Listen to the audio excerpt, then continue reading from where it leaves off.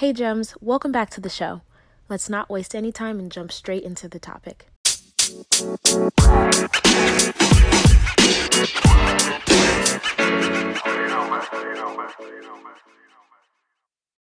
Hey, welcome back to the podcast. Oh my goodness, it's December 1st, 2021, and we're coming up on a very special day.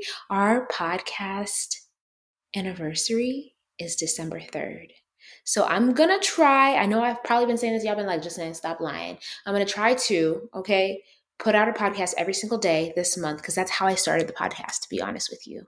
I'm going to do my best to put out 3 episodes at least a week, but I'm gonna try to do 31 episodes straight. So this one is gonna be how to stress less. All right. These are general tips that can be really helpful any time of year, but obviously during the holiday season, stress can be increased dealing with in-laws, family members, siblings, work, grief, so many different things. And that's what I want to do this holiday season. I would love to get some feedback from you on what episodes you would like for me to record, because that's going to help me be able to create 31 episodes, is feedback from you. So go ahead and text FREEDOM to 702-829-5260. Text FREEDOM to 702-829-5260. And that way we can have a chat. You can let me know what episodes you want me to record, and we can go ahead and get this ball rolling.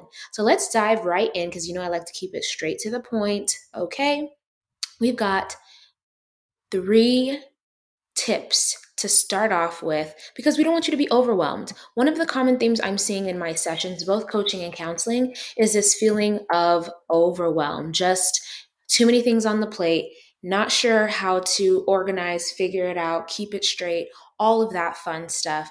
And so I want to share these 3 quick tips so that you're able to understand how to stress less. This does not mean that the stressors will be gone. I repeat, this does not mean the stressors will be gone, but your ability to handle them will increase. So the first one, which is counterproductive, it feels like the wrong thing to do, is to slow down.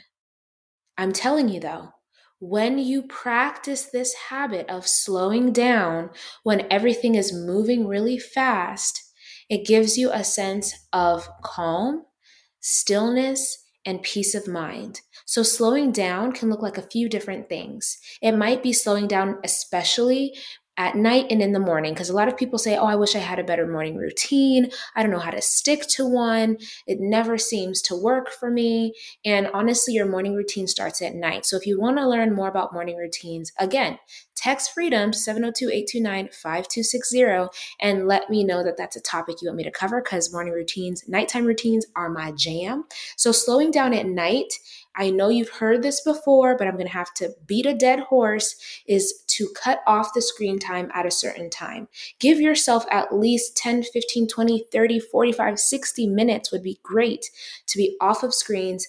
Take the light halfway down and use candles, or at least just dimmer light than 100%, and create some kind of nighttime ritual that helps you to go into your sleep with more intention, with whatever it is that you want your sleep to do. One of the journaling exercises that I do is that at night, I will write down what I want my sleep to do for me. If I don't write it down, then I'll think about it when I'm being intentional. This is not all the time, okay? I'm not perfect. But when I remember and when I know I need to make it happen, when I'm going to lay down and sleep, I'm thinking about how restful I want my sleep to be, how I want to wake up energized and grateful. Because honestly, I typically wake up ungrateful and not excited to get out of bed, because I really enjoy my bed.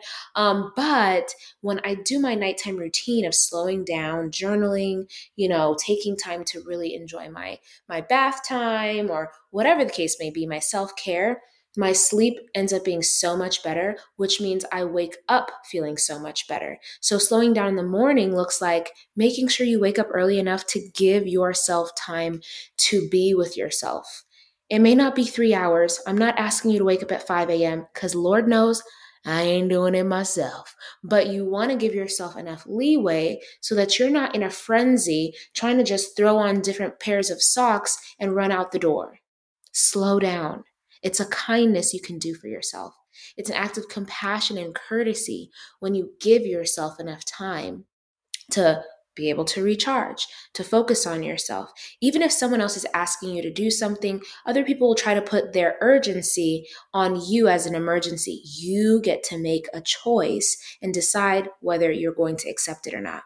So that kind of leads me to the next tip, which is practicing self-compassion, okay? We have a great sense of how to extend compassion and kindness to other people a lot of the time. However, when it comes to turning that inward, a lot of the time we struggle because we don't know how to do it, or we never got a chance to practice it, or we never saw anyone else do it, so we don't know how to do it. And so in this stage, in this season of your life, it would be a great skill for you to hone to learn how to practice more self-compassion. What does that mean? Giving yourself credit where it's due, patting yourself on the back for your accomplishments, being more kind in the way that you talk about yourself, even if it's just in your head. And just do an experiment. Do it for one day. Do it for 5 days or 7 days and reevaluate how you feel at the end of that. No one said, if you want to go back to beating yourself up, baby, go ahead, do that in 7 days. Live your best life. But do an experiment at least to see if it changes anything. If we don't have a replacement for the things that are already going on, then we're going to default to, right? The original, which it's not the original because we come into the world abundantly, but we're going to default to the conditioning and the coding that we've received. So just like a flat tire, which I talk about all the time, if you get a flat, you have to take the tire off and you have to replace it with a donut at least, if not a full-on new tire. If we're going to practice more self-compassion, we have to replace beating ourselves up with encouragement, motivation, inspiration. Now, the last tip, okay, may be really challenging, but it's asking for help. I know it's hard because I personally have struggled. I'm going to say I don't struggle now. I'm not going to claim that I struggle now, okay? I'm trying to be better.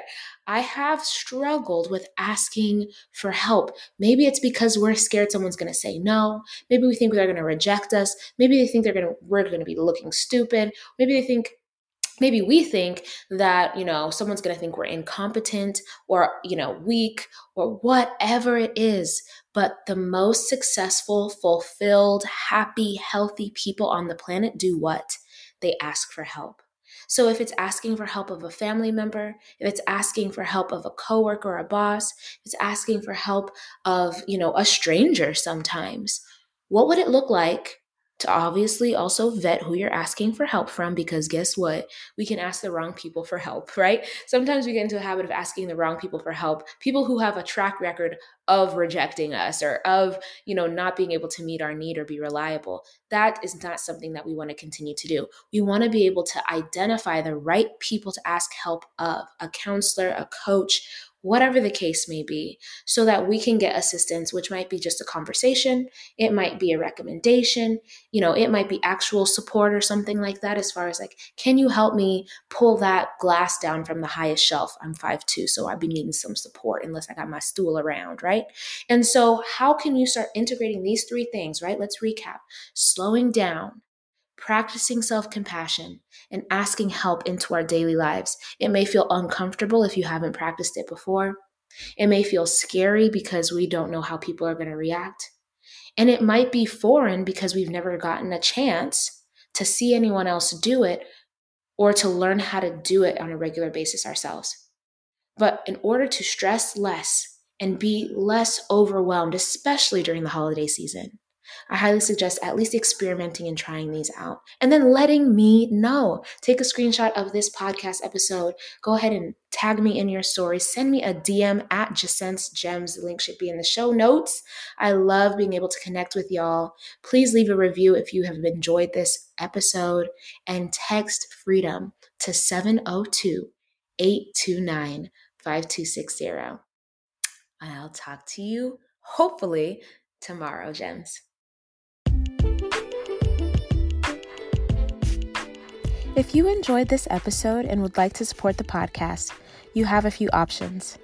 You can subscribe to the podcast wherever you listen to it, and you'll be notified as new episodes are uploaded. You can also leave a review or send me your feedback. Doing so helps me to create content that's relevant to what you want to hear about. And last, you can share the podcast with a friend. Whether it's directly or sharing it on your social media, it helps them to know that you think that this is information that they need to hear about. Thank you.